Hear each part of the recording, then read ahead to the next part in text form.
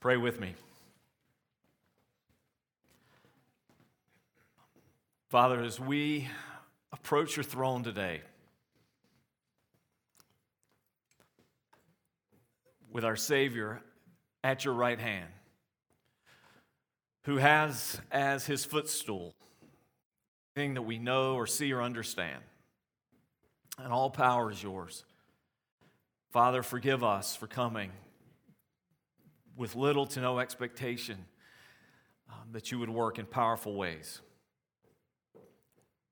That the addictions and habits that seem to hold sway and sometimes even seem to control and dictate what we do are powerless at your command. And Lord, sickness, even death, must succumb to your command. Father, forgive us for forgetting that we have an intercessor that even the wind and the waves had to obey. So, Lord, today raise our expectation of you and forgive us for so little faith. Father, repaint for us a picture of the church and our role in it that fits your word.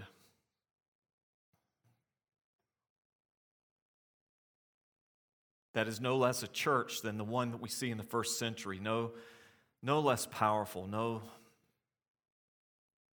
less impactful, no less successful, no less pure, no less prayerful than what we see there. And Lord, because we are your church, we are your body, we are your ambassadors, we are the army of the King. Lord, we know that it starts with us, with me, with each of us. So, Lord, have your way with us today. Lord, may we not just go through the motions. May that be impossible. But as we encounter you today, I pray that we would be changed. Us all, and I pray that in Jesus' name, amen. Acts chapter 3, starting in verse 1. In the book of Acts, we see 14 different recorded miracles. This is the first one. And so today I'm going to try to do two different things and try to hold them both together because I don't want to lose one for the other, but I don't want to emphasize one over the other either. On the one hand, we need to theologically examine miracles, the place place and role that they played in the first century, and where and how do they fit in our understanding of church today? We need to understand that correctly, theologically, not just emotionally. But also, we should not look at what God did simply through a theological, intellectual lens, but experiential. What does God want us to know and experience? What is it that God wants to do? How is it that God intends to move and work, among us? And so that's our challenge. If you've been with us on Wednesday nights, we've been going through the book of Genesis. Now, as we go through the book of Genesis, one point that I've reiterated frequently is there are things in the book of Genesis, as it is primarily a narrative. It's a story. It's a story of creation. It's the story of God creating a people. It's the story of God calling out a unique people to himself and how those people came about, how God kept his promise to them, how God established them, and how that precedence of a covenant-setting God sets a precedence for our salvation, the new covenant we have in Christ. So that beginning of God and the promise-keeping God that he is, the covenant-making God that he is, all established in Genesis. Now, as God keeps his covenant with people in the book of Genesis, he does it with, broken people. If you read through some of the stories in Genesis, they're no less remarkable or interesting than some of the oddest plot lines or storylines you might ever find in a soap opera or a movie or a TV series. And some of the things we see in Genesis we have to be reminded of are descriptive, not prescriptive. So we look at these things and they are what happened. It is what is, but it's not what ought to be or how we ought to do it. We shouldn't take everything that we see to do. So when we look at Acts, how much of this is descriptive? Because this also is a narrative. It's a historical account of the early church. And how much of it is prescriptive for us? Well, The best way for us to see that is this: what does the rest of the New Testament teach regarding these things? How did the church do these things from that time forward? Which of these things were precedent setting, and how did they continue that way? And what does the rest of Scripture teach us about them? And so we try to look at Acts all in its big context. So starting today with Acts chapter 3 and the very first miracle, just open your Bible there for me, if you would, just for a moment. And let's read the first portion of this together, Acts chapter 3. Now Peter and John were going up to the temple at the hour of prayer, the ninth hour. Now, let me pause there just for a moment. It may surprise you just a little bit to find that the early church, they continued to practice their Judaism. They continued to go to the temple. They continued to participate in the temple rites and the religious expressions of Jewish people. They were what we might say today completed Jews, or some terms messianic. They recognized that the fulfillment of the Old Testament is in Christ. It's not something brand new and totally different. It's a natural thread, a natural continuation. Now we have Christ. That'll be a big challenge to the early church, by the way, when the church begins to bring in Gentiles who didn't have this Jewish background. And we'll talk about that more as we come. So as they go up to the temple, the hour of prayer, the ninth hour, a man lame from birth was being carried, whom they laid daily at the gate of the temple that is called the Beautiful Gate, to ask alms of those entering the temple. Seeing Peter and John about to go into the temple, he asked to receive alms. And Peter directed his gaze at him, as did John, and said, "Look at us." And he fixed his attention on them, expecting to receive something from them. But Peter said, "I have no silver and gold, but what I do have I give to you. In the name of Jesus Christ of Nazareth, rise up and walk." And he took him by the right hand, and he raised him up, and immediately his feet and ankles were made strong. And leaping up, he stood and began to walk, and he entered the temple with them, walking and leaping and praising God. And all the people saw him walking and praising God, and they recognized him as the one who sat at the beautiful gate of the temple asking for alms. And they were filled with wonder and amazement at what happened to him. Let's look at this story and consider what it means for us today. The first thing is this, and this sounds like the most oddly obvious statement I could possibly make, but this first miracle in Scripture was truly miraculous. Okay, it gets better than this, I promise. But it was truly miraculous. And the reason I want to point that out to you today is this. We really overuse the word miracle. People overuse it in their writing, we overuse it in our conversations, and what I mean by that is we frequently ascribe to the miraculous things that are really not. Maybe they're interesting, maybe they're fascinating, maybe they're coincidental or incidental. You know, maybe they're amazing or even somewhat unusual, but they're not genuinely miraculous. When we say miracle, what is it that we're actually talking about? We're talking about something wherein God Himself steps in and supersedes natural law. It can't be described or defined rationally or naturally. This is when God does something that's unmistakably God. This is when what He does has no explanation. So when we approach miracles in the Old Testament or the New Testament, we really should not be trying to figure this out in rational terms. Well, no, what really happened here was this, or because we're in the scientific age, quote unquote, and I say that with great cynicism, we're in the science age now. We're guided by the science, right? No, stop me now before I get off track. No, we don't try to define these. We look at miracles and rightly say, that's impossible. That doesn't meet rational thinking. That can't be explained with the laws that we understand. No, because it's miraculous. It's of God. And so as we look at these, this was truly a miraculous event. What God did here is unmistakably miraculous. And as we think about miracles in the Scriptures, remember that Jesus set a precedence of miracle working that substantiated kingdom preaching. The miracle working established the authority of and gave credibility to the message that Jesus proclaimed. Jesus said in John 10:25, "The works that I do in my Father's name, these bear witness of me." He says in John 10:37 and 38, "If I do not do the works of my Father, do not believe me. But if I do them, though you do not believe me, believe the works, that you may know and understand that the Father is in me and I in the Father." Why did Jesus do miracles? They established His authority. They conveyed His identity. They gave credibility to all the words that he spoke. And you may remember this if you were here months back and we were going through the Gospel of Mark. In the Gospel of Mark, what we find is Jesus actually was first and foremost a preacher-teacher, not first and foremost a miracle worker. The miracles substantiated the preaching and the teaching. Remember when he met Philip?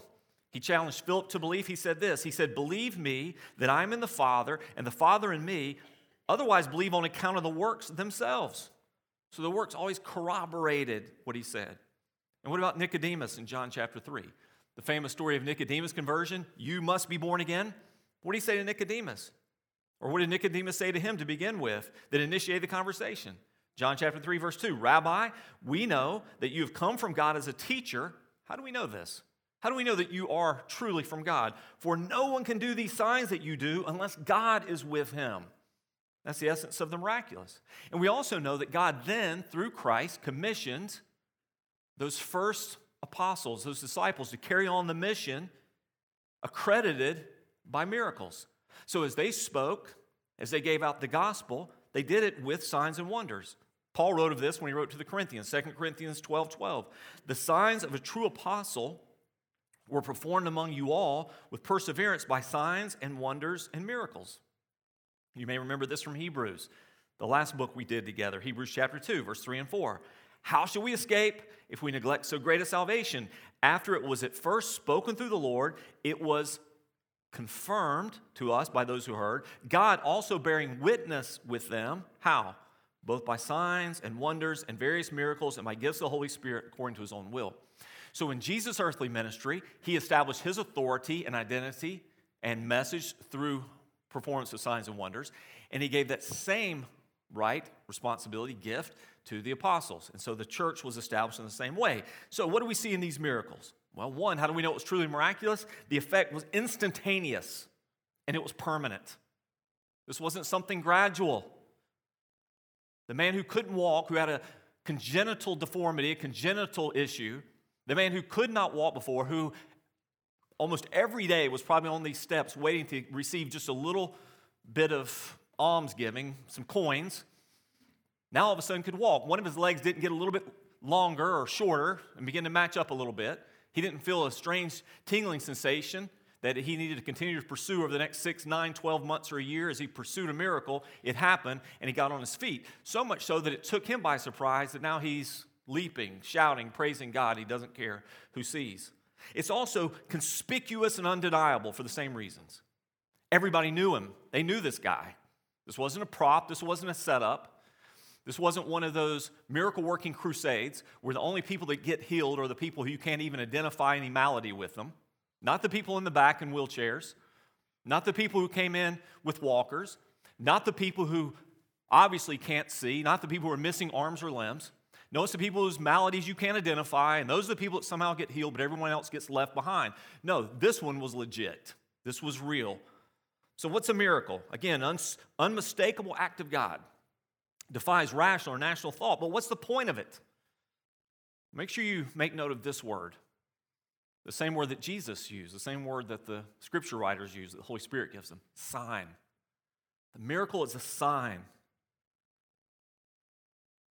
In his systematic theology, Wayne Grudem says, the purpose of a miracle is God's activity in which he arouses people's awe and wonder and bears witness to himself. What's the point of the sign or the miracle? To arouse in people the awe and wonder that points them to God. I was watching, as some of you probably remember, the American Gospel series we watched together, and a third version is coming out soon. And one of those so-called miracle workers that were featured on there was a gentleman who would go about just performing miracles on the street, random. Now again, they're always that sort that could never really be verified. The person who had a slight limp, or person who had some sort of pain that couldn't be identified, something that couldn't really be verified.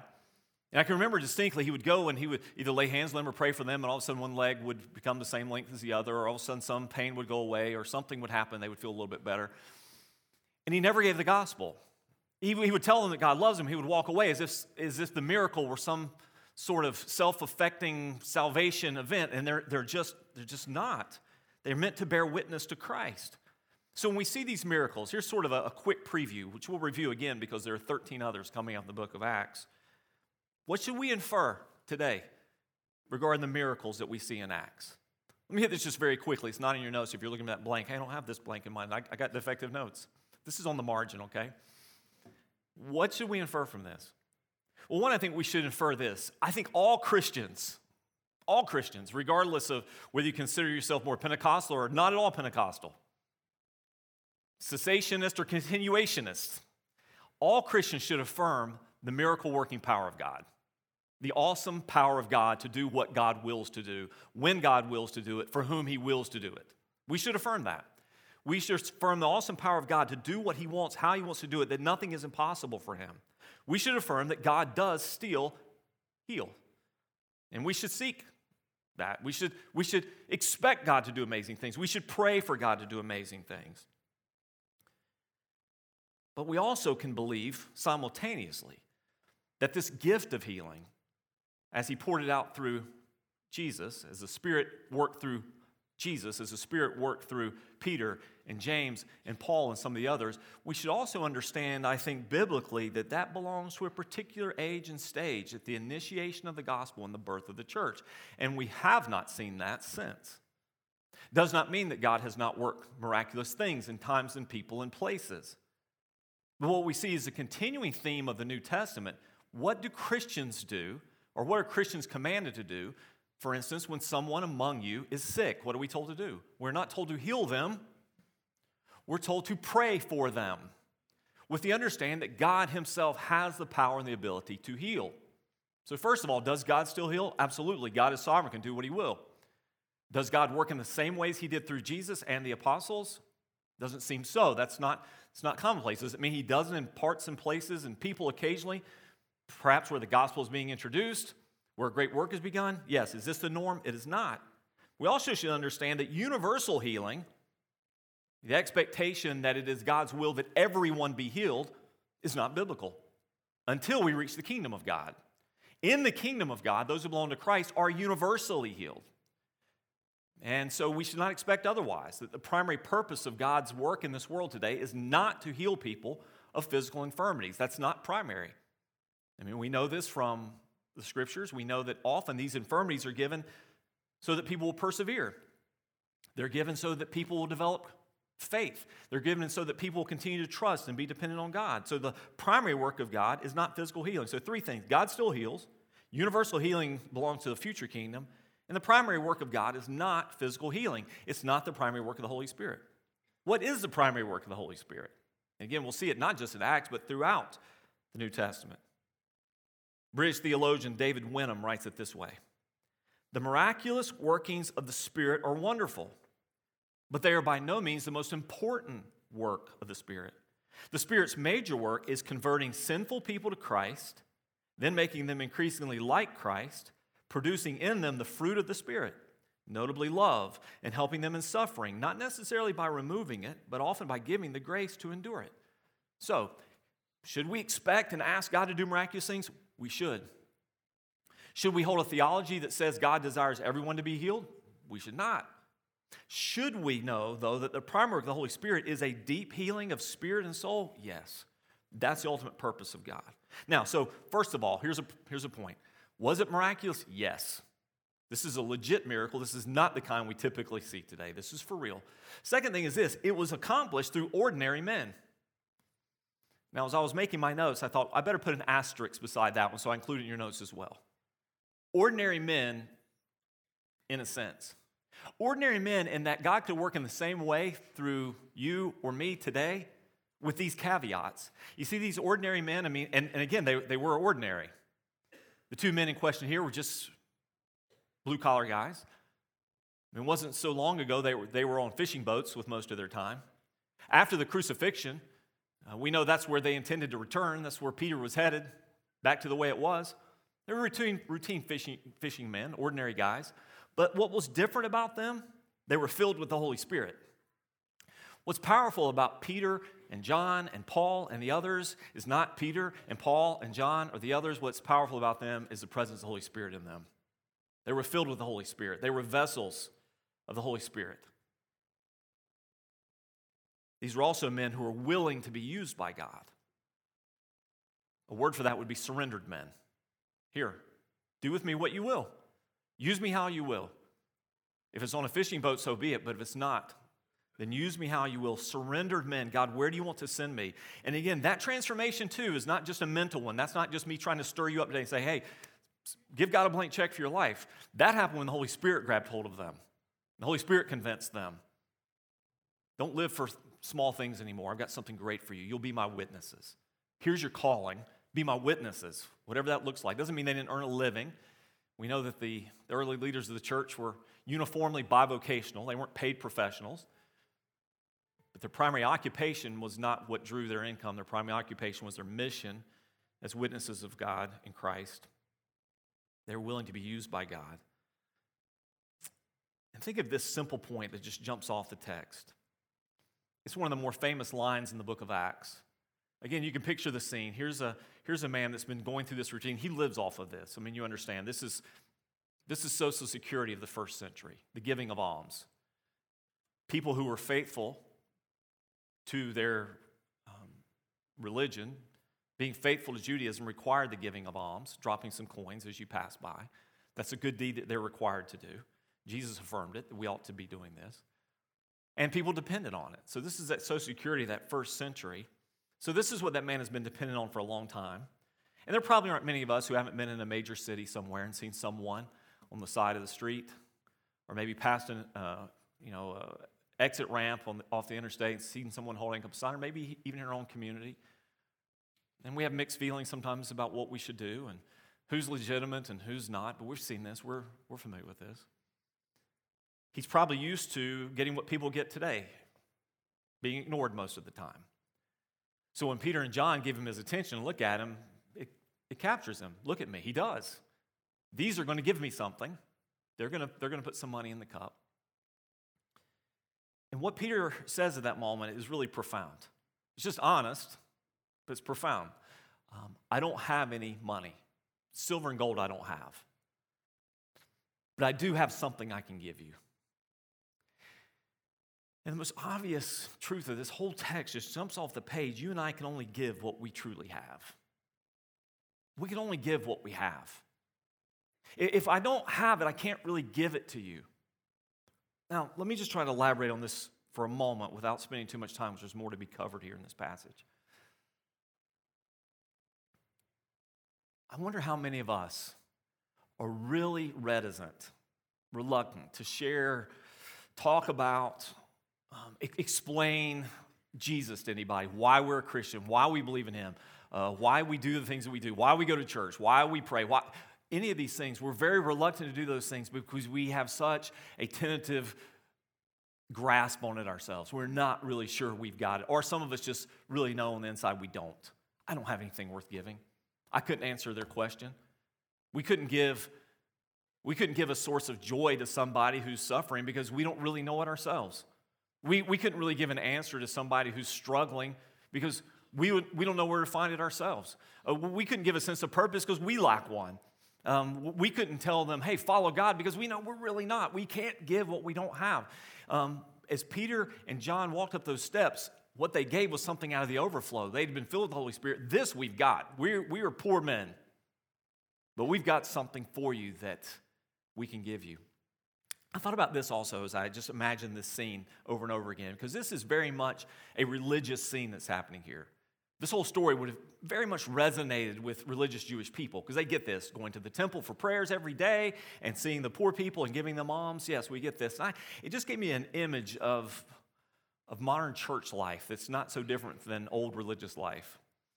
How often do we just simply go through the motions, not seeing the real needs all around us, and at the same time offering people and giving people something that, one, costs us very little, and two, benefits them very little. We give things that don't really matter. I had a challenge to church staff 10 years ago when I first came. Things not worth doing aren't worth doing well. Now think about that just for a moment. Things not worth doing aren't worth doing well. And so what if we're doing things that really aren't worth much? We get good at them. They don't cost us very much. It's not painful for us. I can walk down a city street and see someone with a cup in their hand begging. It costs me very little to give the coins that are in my pocket. I don't keep much cash on me anyway. That costs me very little. And at the same time, it accomplishes very little. What if the church has become good at giving things that don't cost us much and don't benefit people very much? When the one thing that people need is the life-changing power of Christ. The life-transforming power of Christ. How will they get it? How will they get it? More often than not, it's going to be on the way back and forth from the temple, not in the temple. It's going to be on the way back and forth from those groups that meet from house to house we saw in Acts chapter 2, not in the house to house. Where are you going to encounter these people who need the life-changing power of Christ? I'm not saying that they don't exist in this room today. I'm saying that as a percentage, they exist far more out there. Where you work, where you live, where you go to school, in your neighborhoods, where you walk, the people that you see all around you. That's where they are. And you have something to give if you have something to give. And if you have it to give, you must give it. You can't give what you don't have, but if you have it, you have to give it. Because that's what it means to be an ambassador of Christ. That's what it means to be his witnesses. You'll be my witnesses. You'll do what I've done. We can only give what we truly have. I love this quote in an old commentary by Thomas Walker. He said, "The power is Christ's, but the hand is ours." The power is Christ. The power to change a life, and that doesn't belong to you and me.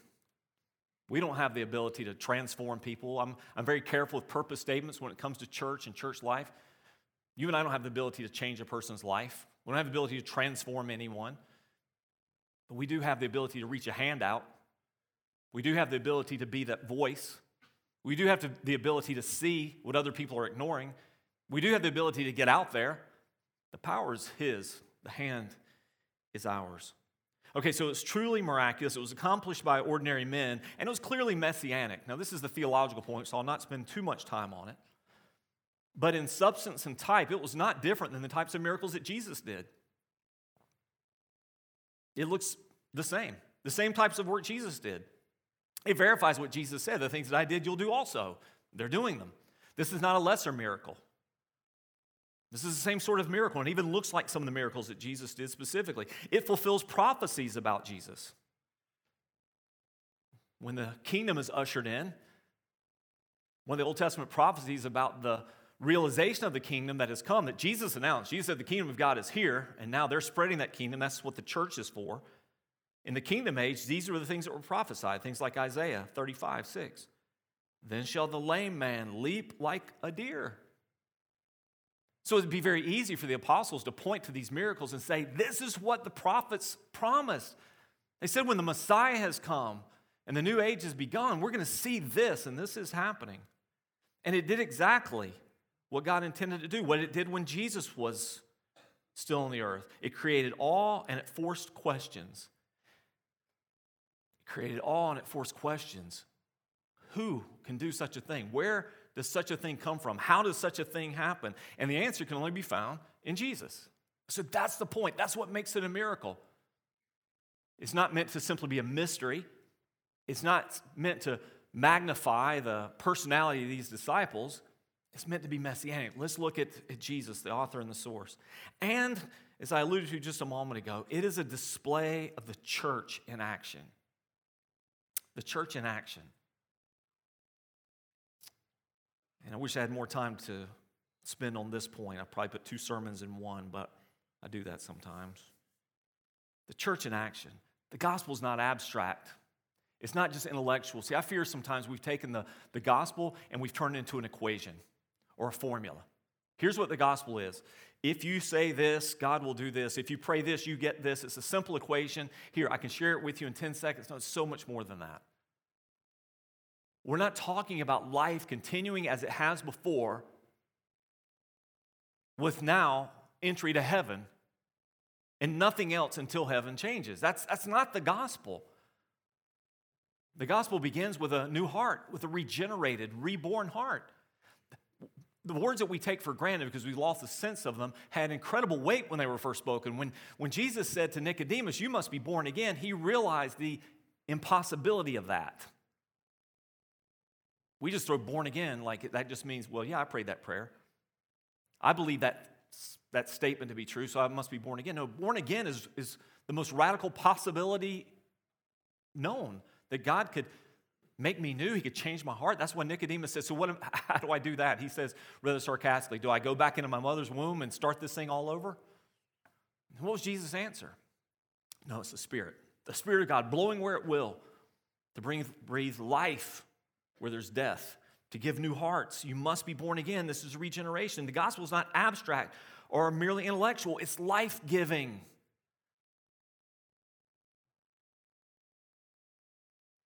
Jesus said, don't forget, you know this verse. I came that you would have life and life to the full. He didn't say, listen, I know life is hard and feels meaningless, purposeless. So here's what I've come to do. I've come to give you hope that when you die, you get to go to heaven. And nothing's going to change until then, so just hang in there. You're going to stay in the same misery. You're going to deal with the same problems. You're going to deal with the same hang-ups and habits, same attitudes, same conflicts, same disorders. Everything's going to be the same. But hey, when you die, you get to go to heaven. That's not the gospel. It's life to the full. It's life-giving. Listen, come and follow Christ. Walk in new life. You and I have to remember that we've got something to give that can be found nowhere else and in no one else. We spent the month of January talking about our mission as a church and the values that define that mission. What does it mean to be an everyday missionary? Well, it reminds us that the church fundamentally has a mission. We don't get to pick that. Without that mission, we're not the church. We're a group of people. We may be a happy group of people. We may be a close-knit group of people. We may be a philanthropic group of people. We may do a lot of good things together. We may uphold some important causes together, but a church has to be on this mission. We have something to give, and it's Christ. And only we give it. We have no other. There is no other means.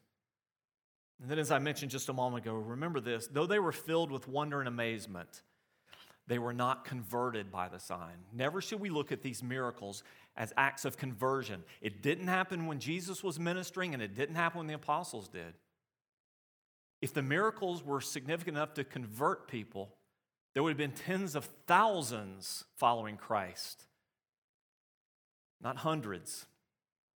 There wouldn't have been crowds and throngs calling for his crucifixion. They would have been worshiping him. The miracles don't convert. They require something else. The sign points, and it points to the truth. And so that leads us to Peter's second sermon. We've already seen Peter's first sermon happen on the day of Pentecost. Peter's second sermon was equally opportunistic, seizing the moment. Look what happens, verse 11. While he, the man who was healed, clung to Peter and John, all the people, utterly astounded, ran together to them in the portico called Solomon's. And when Peter saw it, he addressed the people. What a great opportunity. Wow, look at this. They're all coming here. Look what's happening. What was begun is something personal. It's now becoming something very public. So he's seizing this opportunity to talk about Jesus. Again, is it descriptive or prescriptive? I think it's both. Will you seize opportunities when you have them? When questions are being asked, will you jump into the fray? When the opportunity is there, will you address it? You see, it's one of the benefits of the times in which we live. The lines are not nearly as blurred as they used to be between light and darkness. There's very little gray anymore. Socially, morally, spiritually, darkness and light, this could not be clearer contrast than we have today. And there's so many opportunities. Will you jump into the fray and talk about Jesus? When the door's open, will you walk through it? So he sees the opportunity to talk about Jesus, and then this is what he did. And if any of you are aspiring to be teachers, preachers, people who communicate the gospel, and what a great, dare I say, and I hate to use the word formula, but what a great strategy, what a great structure for communicating the gospel. Here's what he did. First of all, he connected the dots from the Old Testament to the New Testament. There's a reason why we teach through Old Testament, New Testament books. I remember several years ago, someone challenged me on that. So why do you teach so much Old Testament? Particularly we do this on Wednesday nights. Why do you teach so much Old Testament? We're in the New Covenant now, the New Testament of Christ. Because God is God. And there's a continuous theme of redemption that began in Genesis. And if you don't understand Genesis chapter 1, well, John chapter 3 won't have much worth to you. And it all connects, but connect the dots, because he's connecting the dots in the sermon from this is what you have believed, this is what you've been told, but you only have part of the story. You don't have the fulfillment. You have the tension. You don't have the release. He also confronted them over their sin. And that's huge. This is the point. What was the man's issue on the steps? Physically speaking, he couldn't walk. Let's just loosely call that a dis-ease. His legs didn't function as they should, or a deformity, something not structured as it should. This is his issue. So what's the solution? Healing. What's our issue? We have a disease of the heart, a deformity of the heart, a sickness of the heart, a malfunctioning of the heart. What is the solution to that? Only Christ. He confronted them over sin, and then he communicated the gospel to them clearly. And then he challenged them to respond to that gospel with repentance and faith. Here's the gospel. Your sin, here's God's answer to it. Your response to what God has done.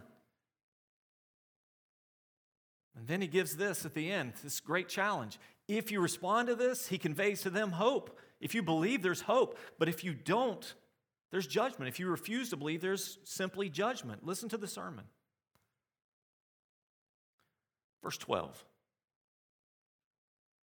When Peter saw it, what did he see? He sees the crowd gathered around. When he saw it, he addressed the people. Listen for those components I just gave you. Men of Israel, why do you wonder at this? Or why do you stare at us as though by our own power or piety we've made him walk? The God of Abraham, the God of Isaac, the God of Jacob, the God of our fathers. You see? He glorified his servant Jesus, whom you delivered and denied in the presence of Pilate when he decided to release him. But you denied the holy and righteous one, and you asked for a murderer to be granted to you, and you killed the author of life, whom God raised from the dead. To this we are witnesses. You see what he says? This should not be a surprise to you. He's the same God. He's the God of our father Abraham and Isaac and Jacob, and Jesus is a continuation of that. But look what you've done. You put to death Jesus. But look what God has done. By his name, by faith in his name, has made this man strong whom you see and know. And the faith that is through Jesus has given the man this perfect health in the presence of you all. Jesus did this. And now, brothers, I know that you acted in ignorance, as also did your rulers. But what God foretold by the mouth of all the prophets, that his Christ would suffer, he thus fulfilled. And so he's connecting the dots of Old Testament and New. He's sharing with them a challenge. This is what you have done, and whether you fully understood it or not, this is a sin you're guilty of. But this is Christ, the Christ of God, the Messiah. This is the only salvation that God has ever promised. What's your response? Verse 19. Repent, therefore, and turn back, that your sins may be blotted out, that times of refreshing may come from the presence of the Lord, and that he may send the Christ appointed for you, Jesus, whom heaven must receive until the time for restoring all the things about which God spoke by the mouth of the holy prophets long ago. Moses said, the Lord God will raise up for you a prophet like me from your brothers. You shall listen to him in whatever he tells you. And it shall be that every soul who does not listen to that prophet shall be destroyed from the people. And all the prophets who have spoken, from Samuel and those who came after him, also proclaim these days. You're the sons of the prophets and of the covenant that God made with your fathers, saying to Abraham, and in your offspring shall all the families of the earth be blessed. God, having raised up his servant, sent him to you first to bless you by turning every one of you from your wickedness. I mean, it's an incredible sermon. This is not something different. This is what God has been doing all along. This has been God's plan from the beginning, now fulfilled in Christ. And once again, they're surely left with this feeling of what have we done? And the reminder I said at the end, but for those who will believe, what comes? For those who will genuinely repent and turn back to God, forgiveness, refreshing from the Lord. For those who don't, judgment. And at the end of the message, he reminds them of their special privilege. Listen, God did this to you first. God, having raised up his servant, sent him to you first to bless you by turning every one of you from your wickedness. I want to wrap up our time today with this idea. Have you ever considered how privileged you are? When we talk about the gospel, we talk in these big, broad, sweeping, churchy kind of terms. We want to get the gospel out to the nations. We've used a phrase for years now that our church exists for God, for His glory first, for Dothan, because that's where God has placed us, that's our immediate mission field, and for the world, to get the gospel to the nations. But have you ever considered the privilege you have of having it? I mean, there are untold numbers of people who don't have it, who haven't heard the name of Jesus. It's why we give, it's why we go, it's why we pray, it's why we send. It's the basis of our labor and our mission. We want to be part of the answer to that. But almost all of us in this room have grown up around it. It's been just circulating around us. It's not hard to find. Multiple Bibles in our homes, multiple exposures or touches to church, multiple references and culture all around. I mean, it's just right there, just hovering all around us. Doesn't mean we have it. I mean, it doesn't mean we possess it. It just means we've been given incredible opportunity. God's given it to you first. God's given it to you. What sort of judgment will be? What sort of judgment will be given to those who had greatest privilege? For those to whom much has been given. That's you. There will be no excuse when any of us stand before the Father. So I didn't know. No one ever told me. No one ever talked to me about my sin and God's demand for holiness. No one ever explained to me that I was going to have to stand before God one day and give an account of myself. No one ever told me that. No one ever told me that God will judge sin because He's righteous and holy and must do so or He ceases to be God. No one has ever told me that salvation is not just so that I could be forgiven and go to heaven one day, but so that I don't live as a sinner anymore, that I can be set free, that I don't have to live in addiction and the old life, and I can be changed, I can be transformed. You and I will not have that excuse. We've been told first. And I want you to think about this phrase. He said, listen, God sent Jesus, the one that was spoken of by the prophets, the one that was promised of by the Father, the one that preached with power and signs and wonders, the one that you crucified, one that you rejected and crucified, the one that was raised, that we were all witnesses. Again, key components of the gospel. We were witnesses. We saw it. Of course, among that crowd would have been others who saw it or others who knew of someone firsthand who saw it. It was not refutable. The resurrection was never in question in the early church. Why did God send this Jesus to live and to die and to be raised and to come again? To bless you by turning every one of you from your wickedness. We probably don't often receive it this way because it feels so hard and it's hard to take. We don't like the emotions of it, and we do everything that we can to fight negative emotions, bad feelings. We run from them, we medicate them, we try to occupy ourselves so we don't think about them. But conviction is a blessing. It's a blessing.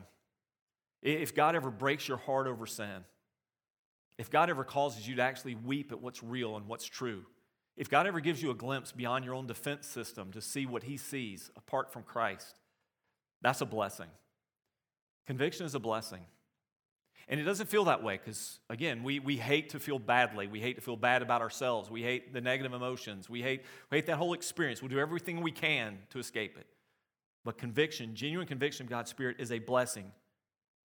Repentance is a blessing. Repentance is hard. I mean, to genuinely repent, to not just run the cycle, the repetitive cycle of temptation, sin, guilt, ask for forgiveness. Temptation, sin, guilt, ask for forgiveness until that cycle just begins to lose steam and all the momentum of that begins to go away. And so then we just begin to forego certain parts of it because we don't feel guilty anymore, so we don't feel bad. We stop asking for forgiveness. We start accepting, start explaining, start condoning, start normalizing, and then we just live in it. Listen, repentance is a blessing, and it's hard to turn from sin. God enables that turn, but it's a blessing. Forgiveness is a blessing.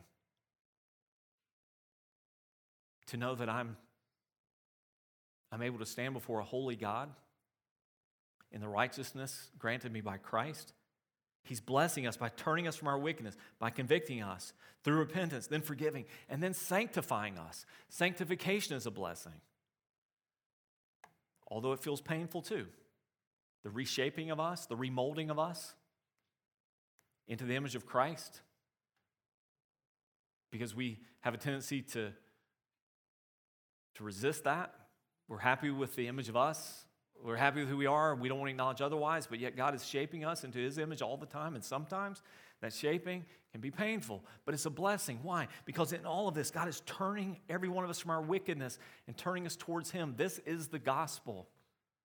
So, first miracle, something amazing. Just one guy on the steps that God heals to create an opportunity of awe and wonder so that people open up their minds and hearts to hear the gospel. And when they do, what is that gospel message? Turn from your sin so that you can be healed. Even if that's hard. Acknowledging my sin, turning from my sin, embracing His forgiveness, and surrendering my life to Him so that He can shape me as He wills. And that's the blessing. That's the blessing that God gives. That's the purpose of Christ's coming. I'm going to ask you if you would just bow your heads with me this morning. There are a lot of action steps. I wish there were just one simple one, but there are a few for you to consider as a Christian this morning. If you're a believer, what have you got to give? You can't give what you don't have. What can you give? Where you've experienced hope, can you give it? Where you've experienced grace, can you share that? Where you've walked through sin and repentance and restoration, can you convey that? Where God has healed you, healed your marriage, your family, brought restoration, can you give that? Can you share that? Can you give what you have? You may not have the silver and gold to meet the need. You have Christ to give? Do you have the hope of glory? If you don't have it, then why? What are you going to do about that? What are you going to do about that? If you're sitting there saying, I've considered myself a Christian, but I don't know. Listen, you can't give it away if you don't have it. And what about you? If there's one of you that's not a believer yet today, listen, God sent Jesus to be the blessing in your life, to bless you with Himself. And that blessing begins with conviction, to turn you from sin so that you would turn to Him. And that blessing is a painful one at first, because we got to face it. We got to be real with this. Just like those people in that crowd had to do that day, they had to acknowledge what they've done. All the weight of it, all the seriousness of it, all the pain of it, all the regret of it. Because it's our tendency just not to face it, not to ignore it, as if it will not be there, but it will. And then to genuinely repent. God does not desire to leave you in a state of perpetual sorrow, guilt, remorse, regret. Man, that's what a living hell that would be. But genuine repentance so that refreshing can come from the Lord in the form of forgiveness and restoration. And then just know that when you belong to Him and you have turned to Him in Christ, He will relentlessly sanctify you. And that too is a blessing. He's always working to create Christ in you, to make you more and more like His Son. So what is God calling you to do as a believer? Father, I pray. There's so many things in this text, Father, that I pray would happen for us. Father, raise our expectation of your power and your might to do the miraculous, Father. For those of us who've grown weary and whose faith is dragging and lagging, and so we don't pray like we should, we stopped expecting you. Father, forgive us for that. Renew us, renew our spiritual energy and focus, and give us perseverance so that we might pray with confidence and perseverance. May we have hope and give hope that you can do anything that you choose. There's nothing that our God cannot do. Father, I pray that we would become so much more opportunistic in the right way when it comes to the gospel.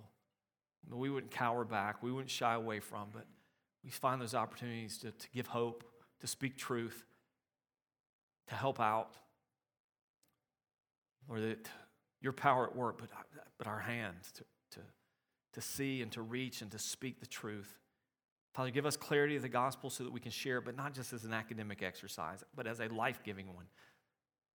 And Father, if you haven't changed our lives, if all we know is facts and information, then Father, do that today. Change us as we surrender to you, as we genuinely repent, come to you. Father, we need your Holy Spirit, one, to give us new hearts, new lives, to regenerate us, to baptize us into your family, to transform us. We believe that Jesus lived perfectly, died as a sacrifice for us. We believe he rose again. We trust in those things. Now, Father, give us your Spirit to change us, make us new. We submit to you. Father, sanctify us. So, Father, move among us today, I pray. Maybe some seeking you now again for something great, something only you can do, something that will only be attributed to you. Others deciding they're going to surrender to be useful to you, to do what you want them to do. All of us giving what we have. Father, I pray to your glory, for the good of those who need you, we would be good representatives of you. In Jesus' name.